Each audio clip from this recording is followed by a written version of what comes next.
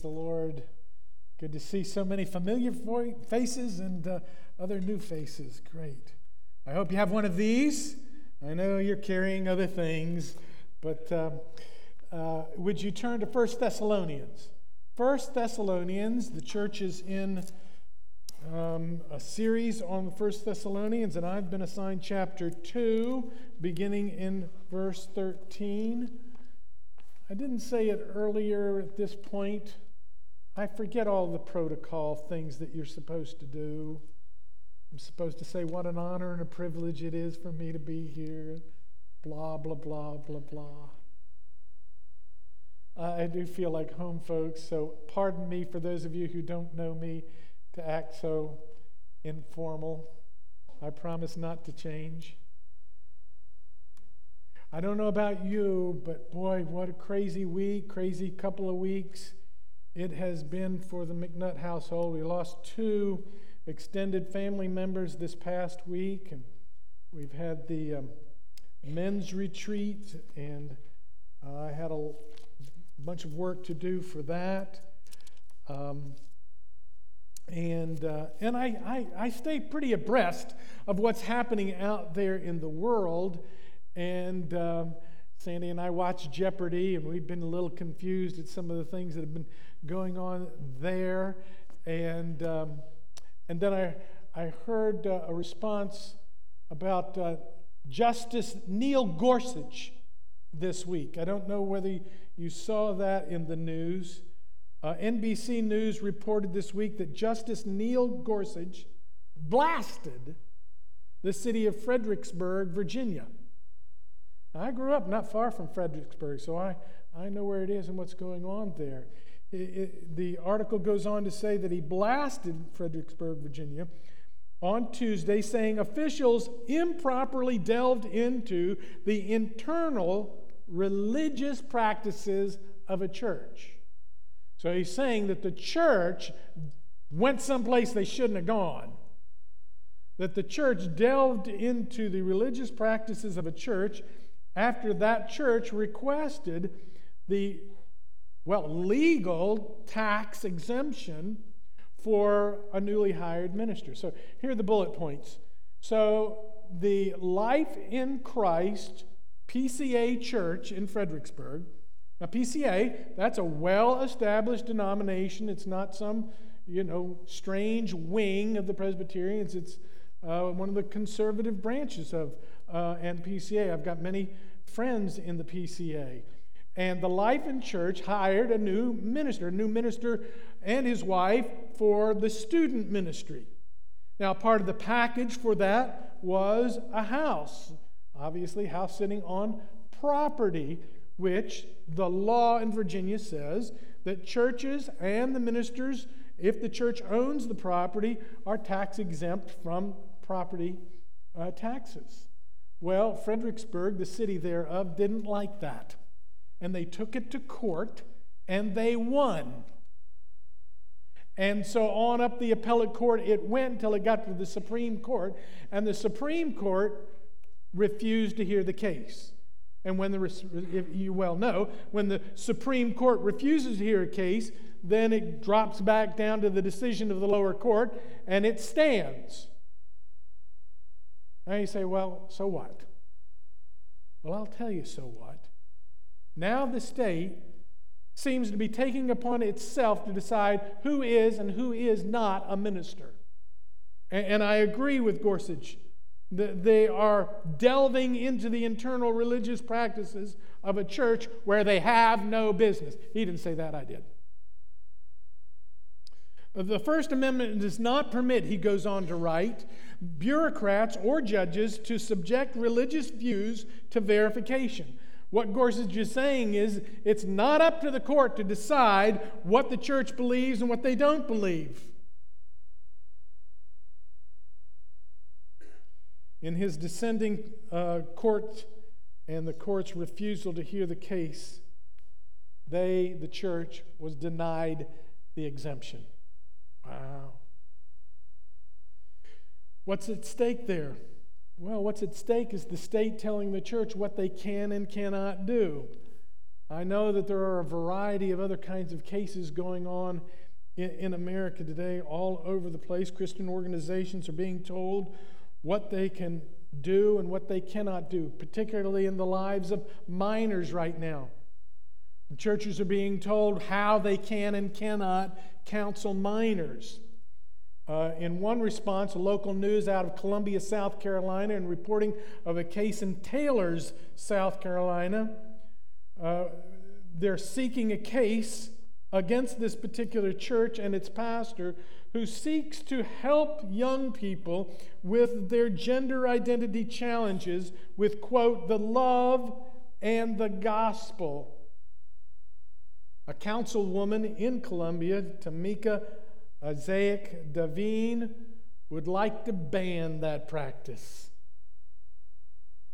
The councilman would like to stop the ministerial ministry to teens in this area. Quote, the council gave unanimous first approval to an ordinance outlawing professional therapists working with minors from trying to, quote, change an individual's sexual orientation or gender identity, end quote. We are in a crazy world, and some real crazy things are happening. What's at stake? Well, in a moment we're going to read the text here in 1 Thessalonians, but what's at stake here is that they, the state, are hindering us from speaking. Do you have your Bible? 1 Thessalonians chapter 2. Let me get there. Here we are. 1 Thessalonians chapter 2, beginning in verse 13. We'll go down to verse 16. And we also, Paul writes to the Thessalonians, we also thank God constantly for this, that when you received the word of God, which you heard from us, you accepted it, not as the word of men, but as what it really is, the word of God, which is at work in you believers. For you, brothers, became imitators of the church of God in Christ Jesus that are in Judea. For you suffered the same things from your own countrymen as they did from the Jews, who killed both the Lord Jesus and the prophets, and drove us out, and displeased God, and opposed all mankind. There it is. By hindering us from speaking to the Gentiles that they might be saved, so as always to fill up the measure of their sins, but wrath has come upon them at last. Did you see that in there? You might think that, wow, we live in a world that has never happened before, or our environment is unique and none of the things that we're going through have ever happened before. But the reality is, it's happened over and over and over again through the centuries. And it, to a certain extent, is happening in some large ways here in Thessalonica. What's at stake? What's at stake for you? What's at stake for me? I would suggest to you that we are on the verge, if not completely there, of being hindered from speaking. So the issues might be a little bit different. There might be some things different in the world of Thessalonica in the first century. I think much of it is the same. And so here in this passage, I see the Apostle Paul highlighting two groups, two different worldviews, and two works of the Spirit. Two groups, two worldviews, and two works of the Spirit. First of all, the Apostle Paul highlights two different groups. There's something I kind of want to do a little caveat, a little disclaimer going on here.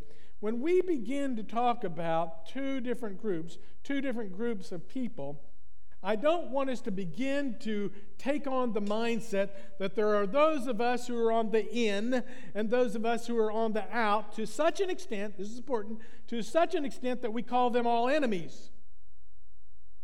Because the Bible doesn't do that. I realize there are some descriptions in some place. I'm not saying that there aren't enemies of the gospel. The Bible makes it clear that there are. But when I'm speaking generally of two groups of people at large, I want to be reminded that the Bible also said, "For God so loved the world." And I don't want to be accused of, rousing a group of people to go out from these walls and look at everyone that you meet that's not inside the four walls of some church as an enemy. Oh no, not at all. However, and today's one of them, however, there comes a time to be distinct. There comes a time to think clearly and deeply about the fact that there are two kinds of people in the world.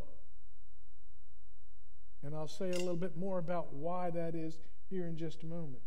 But the Apostle Paul, first of all, highlights Gentile believers. So he's writing, and we also thank God constantly for this, and he talks about the word there. Then he speaks in verse 14, "For you, brothers, became imitators of the church of God in Christ Jesus that are in Judea." All right, so now Thessalonica, let's get this squared away. Paul is on his second missionary journey. He's gone to Philippi, where he was arrested, thrown in jail, released, left Philippi, didn't go too far, if you see the maps in the back of your Bible or wherever, to the city of Thessalonica, where he was housed a little bit. We're not really sure of the relationship between Jesus and Jason.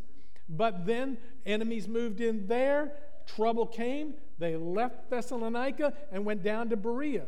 We don't have a lot of scripture about Berea, but we have some. They're faithful to search the Word of God to see if the things that Paul and the others were preaching was true. So there's a great group of people. But then again, these people left Thessalonica and they followed him down to Berea. And the pressure was so great that the disciples, like Timothy and Silas and others, said to the Apostle Paul, "You've got to get out of town.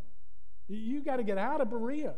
And they took him and they put him on a ship, and he sailed down to Athens, and then later went to Corinth, where he met up with a couple who worked in a trade the same as his. He didn't have any money. He had to go to work.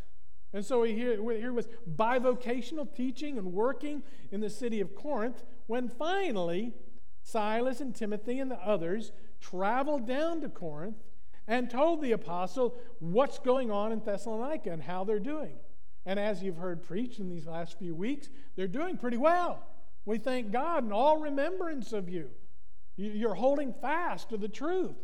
Wonderful group of people hanging in there, even in the midst of great persecution. And he says, and he writes back to them here in this chapter and in this verse, "I thank my God for you that you're hanging in there and following the example of the churches that were in Judea." Now, we can't go into all of that for sure, but we all know that James was stoned.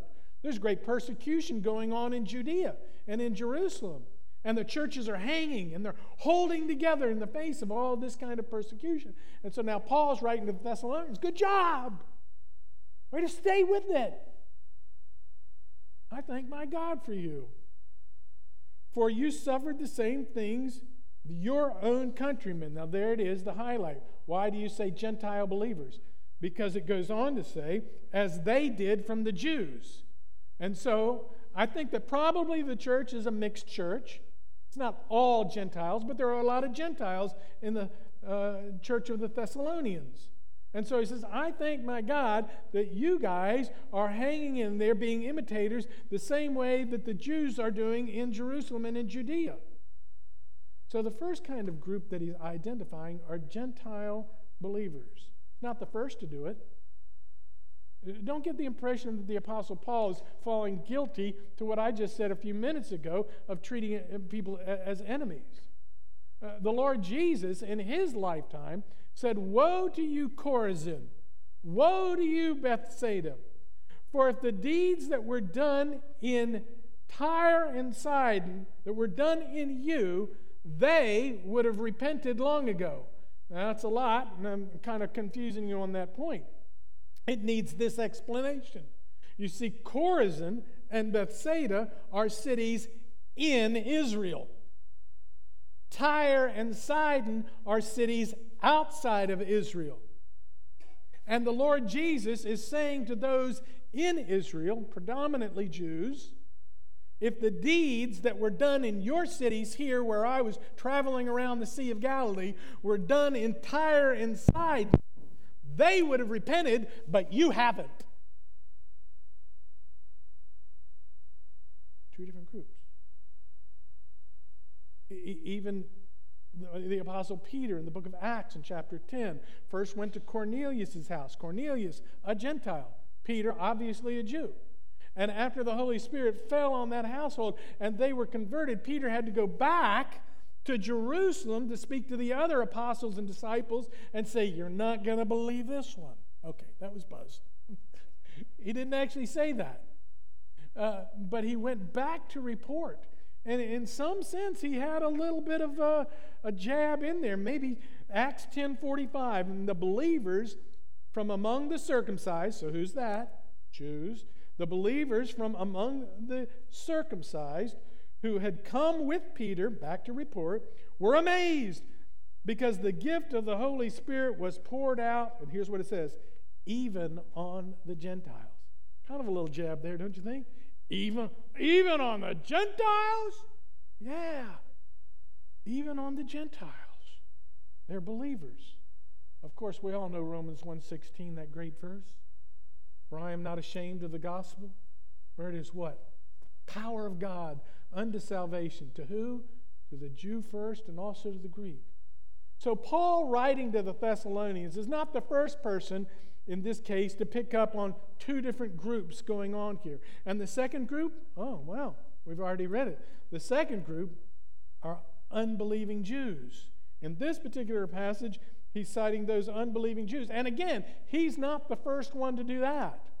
Blessed are you, Jesus said, when people persecute you and revile you and say all manner of evil against you falsely on account of me.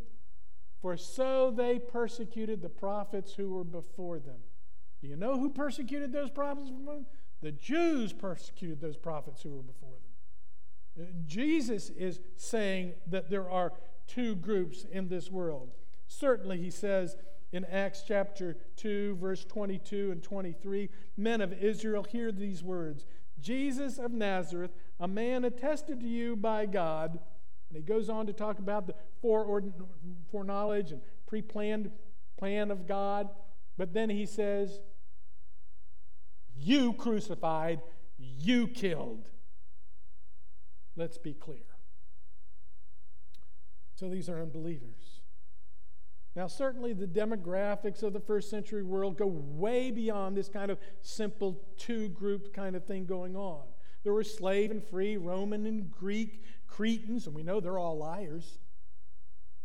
The religious people like the Stoics and the Epicureans, and on we could go. There are a lot of different kinds of groups. But let it be acknowledged that Paul ministered in an incredibly diverse society, a multicultural.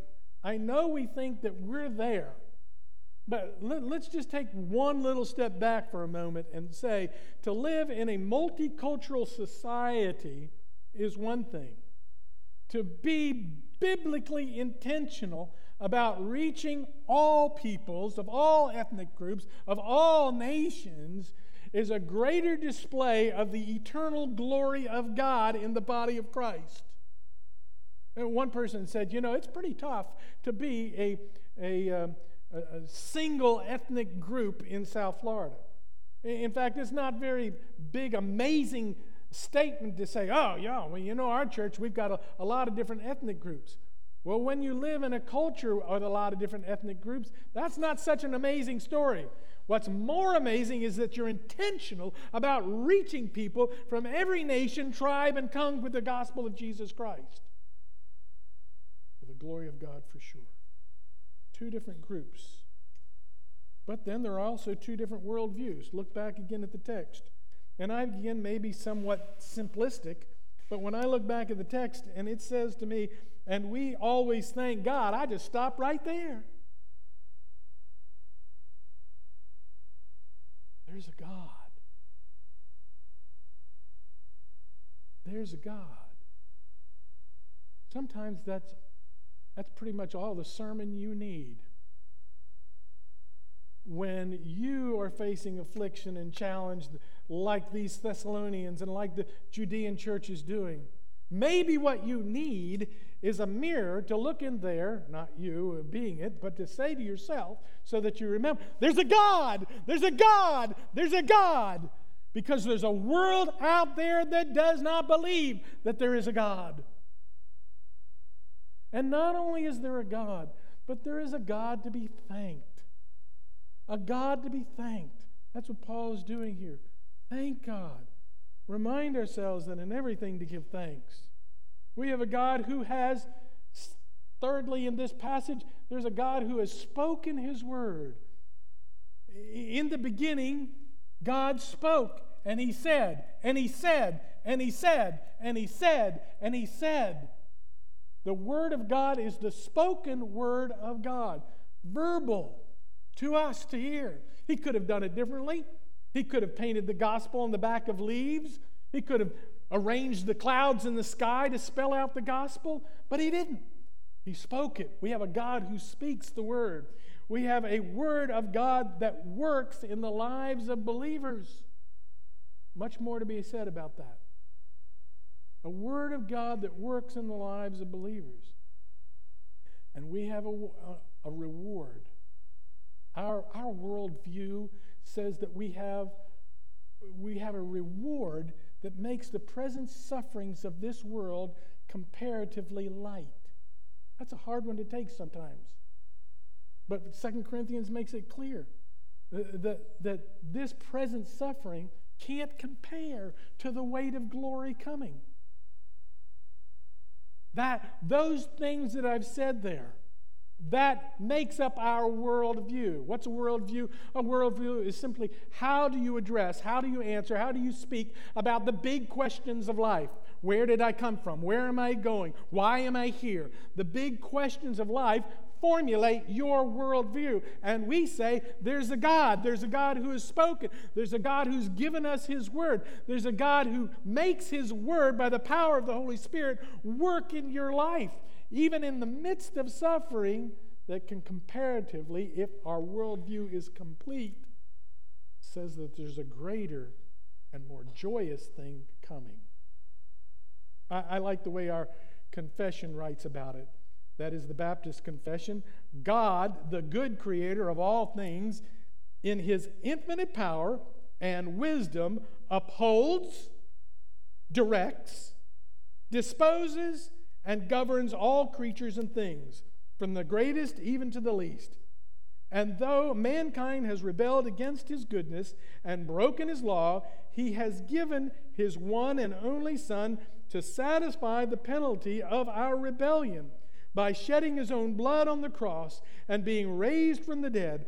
And for all those whom the Spirit has granted new birth and a new heart, repents from their sin and follows Jesus, He grants everlasting life of joy in His presence. This is the gospel. This is the worldview. The worldview that God has created every person in this room good. He said, I have created you, and it is very good. But similarly, like every person in this room, we have not risen to the level of the glory of God. The Bible says we have fallen short of that glory. And that word short is honestly, come on. That word short, is that enough? We've fallen short most of the time in the American language when we say, well, I came short of that. We're kind of indicating that we were just a little bit below the bar. When the Bible says we've fallen short of the glory of God, there isn't a pit deep enough to describe that. We have just annihilated it. And yet, in the person of the Lord Jesus Christ, God's grace comes and He takes all of that sin and shame and takes it upon Himself and then satisfies that wrath on that by dying on the cross. So that by faith, you believe in the Lord Jesus Christ and He's paid that price for you. You may live in the presence of God in all that joy. That's the gospel. That's the worldview. And to a certain extent, and following the text, to say the same thing that Paul is saying in some regards. There's a warning, folks. We are living in a crazy world, and that world is made up of two kinds of people, believers and unbelievers. And they have two different worldviews. You either believe this and you're going in this direction, or you believe this and you're going in that direction. And folks, I'm here to shock you with the fact that there is no compromise. I know we like that. I know that we want to find a way in our politics and our social. Well, this extreme is there, this extreme is here, but I like being here. Folks, in these issues that are facing us, many of them, there is no compromise whatsoever. Paul's two worldviews, with God or without. He says there in the text, these are godless people who oppose all mankind, it says in the text. I had a challenge with that, quite frankly. Look at that again, back in verse 15, who killed both the Lord Jesus and the prophets and drove us out and displeased God, and there it is, and opposed all mankind. Come on. They probably didn't oppose all mankind. Now, here's where I'm really trying to draw the line even more starkly. Folks, when we erode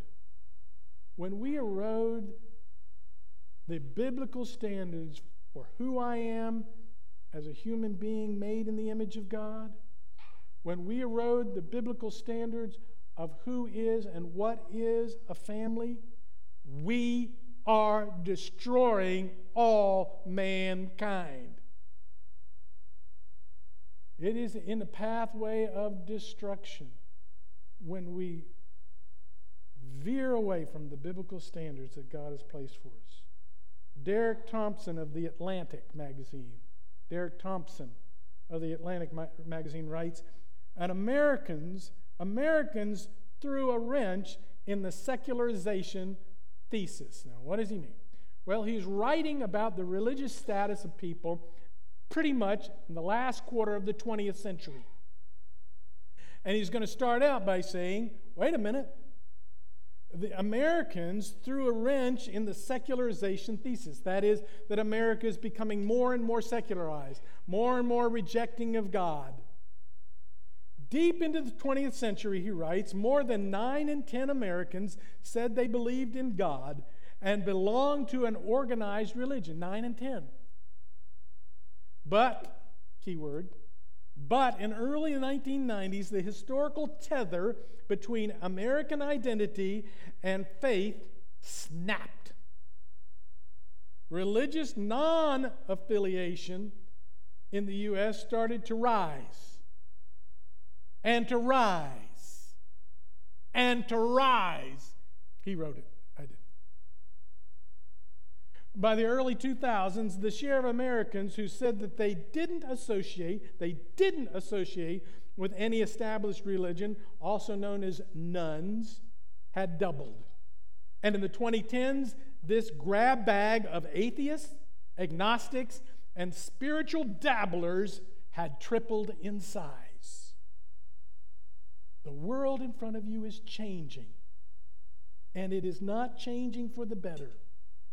When we view the chasm that is growing between the Christian worldview and the secular humanistic worldview, it's growing larger. But the reason it's growing larger is one is moving further and further and further and further away from God. And the church needs to wake up about it. 2 groups, 2 worldviews. Finally, Paul glorifies 2 works of the Spirit. My favorite part of it.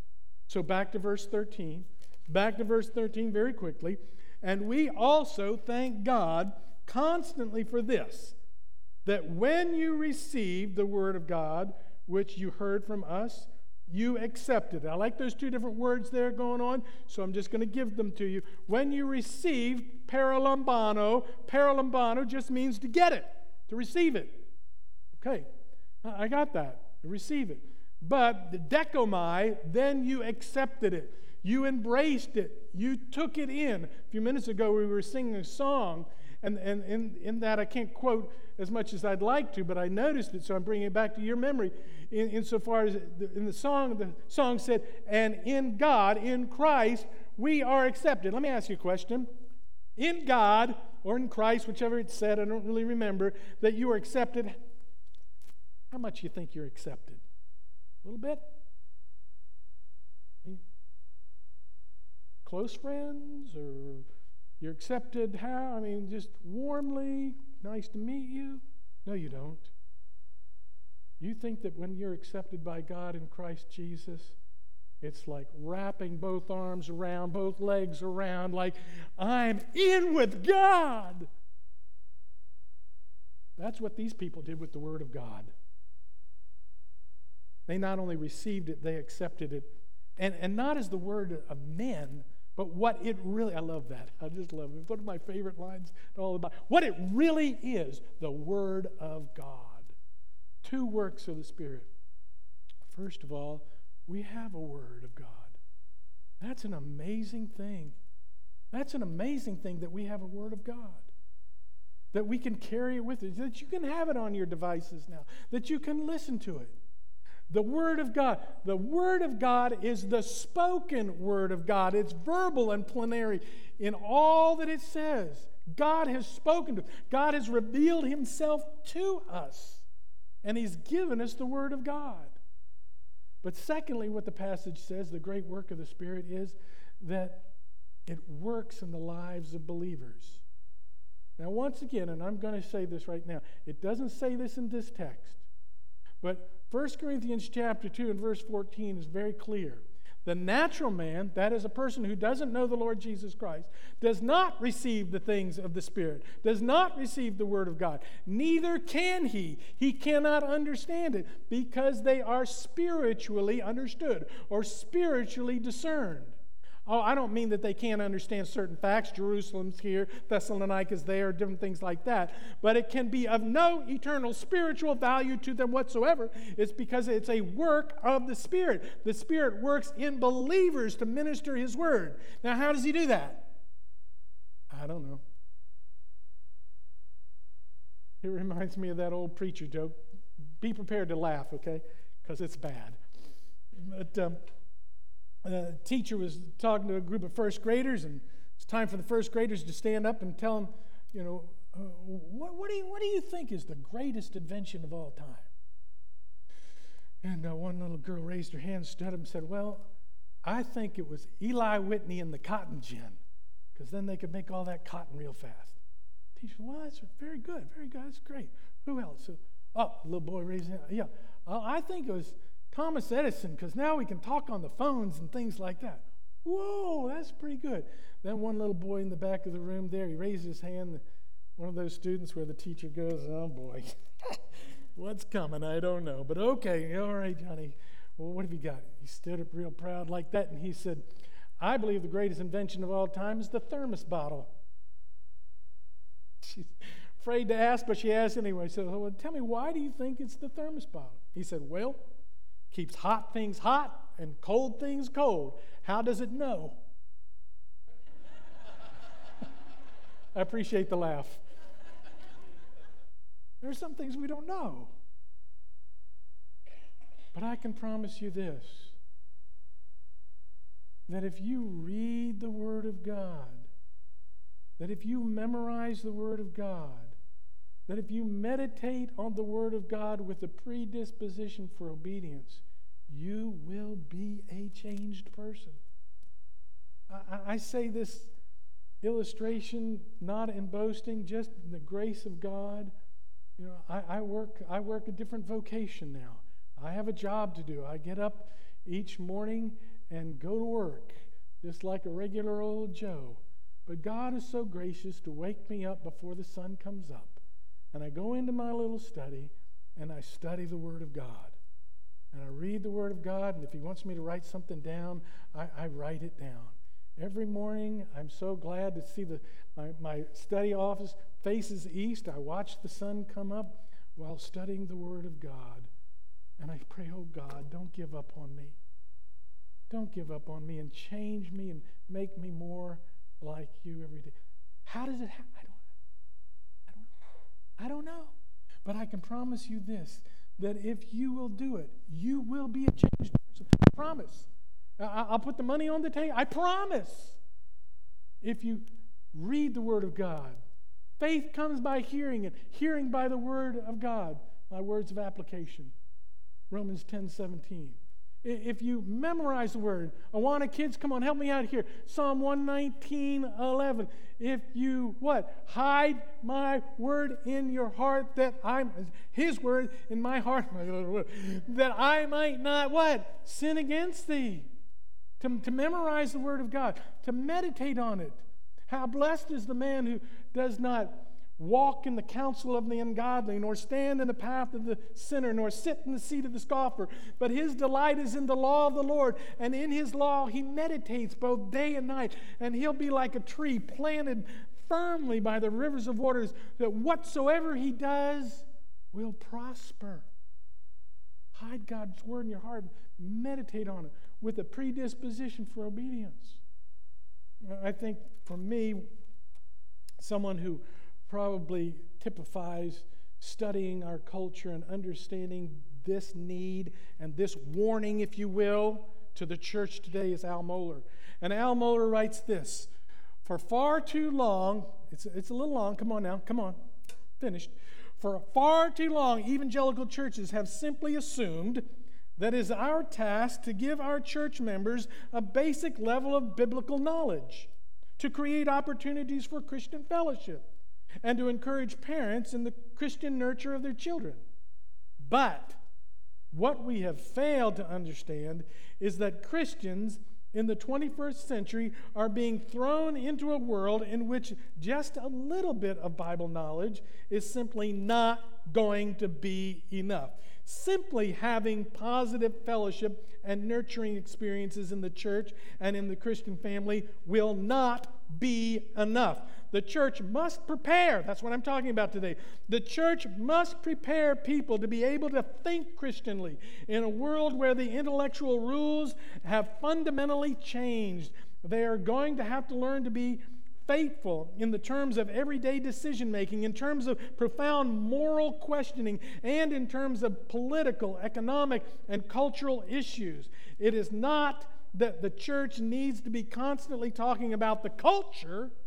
Rather, it is with the culture challenge all around us, we need to be talking more and more about the Bible and coming to a deeper understanding of the Scriptures. The church must equip its members to be deeply biblical, so that the theological mode of thinking is something that comes naturally to believers. Such Christians will be saturated with biblical truth, sustained by the life of the congregation, and encouraged into faithfulness by the communion of the saints. We got to get together, and we got to encourage one another in the reading, in the memorizing and meditating upon the Word of God. I'm mindful of the Lord Jesus and speaking to his disciples. He said, you know what? Don't worry about what to say when they come to persecute you, because the Spirit of God will give you the words to speak at that point. The Spirit of God will lead you and direct you, he said in another place, in all truth. But if it's not in there, you won't have it. Oh, church, we're of one group. We have a worldview that says King Jesus is indeed King, and he has granted to us the good news of the gospel. And we have the Word of God, and we have the Spirit of God that makes it active in our lives. What are you doing with it? Let's pray together. Father, I thank you. I thank you that you love us and you care for us. And now I pray that we would prepare, that we would hear the alarm, that we would hear the trumpet, and that we would resolve to be in your word on a daily basis, to memorize it, to meditate on it, How in the world did the Thessalonians hear the word? Somebody spoke it to them. How did they get it? How will people in our world get it if we do not speak it? Oh God, grant us forgiveness as we confess before you, and pray that you would saturate our lives with your word. In Jesus' name.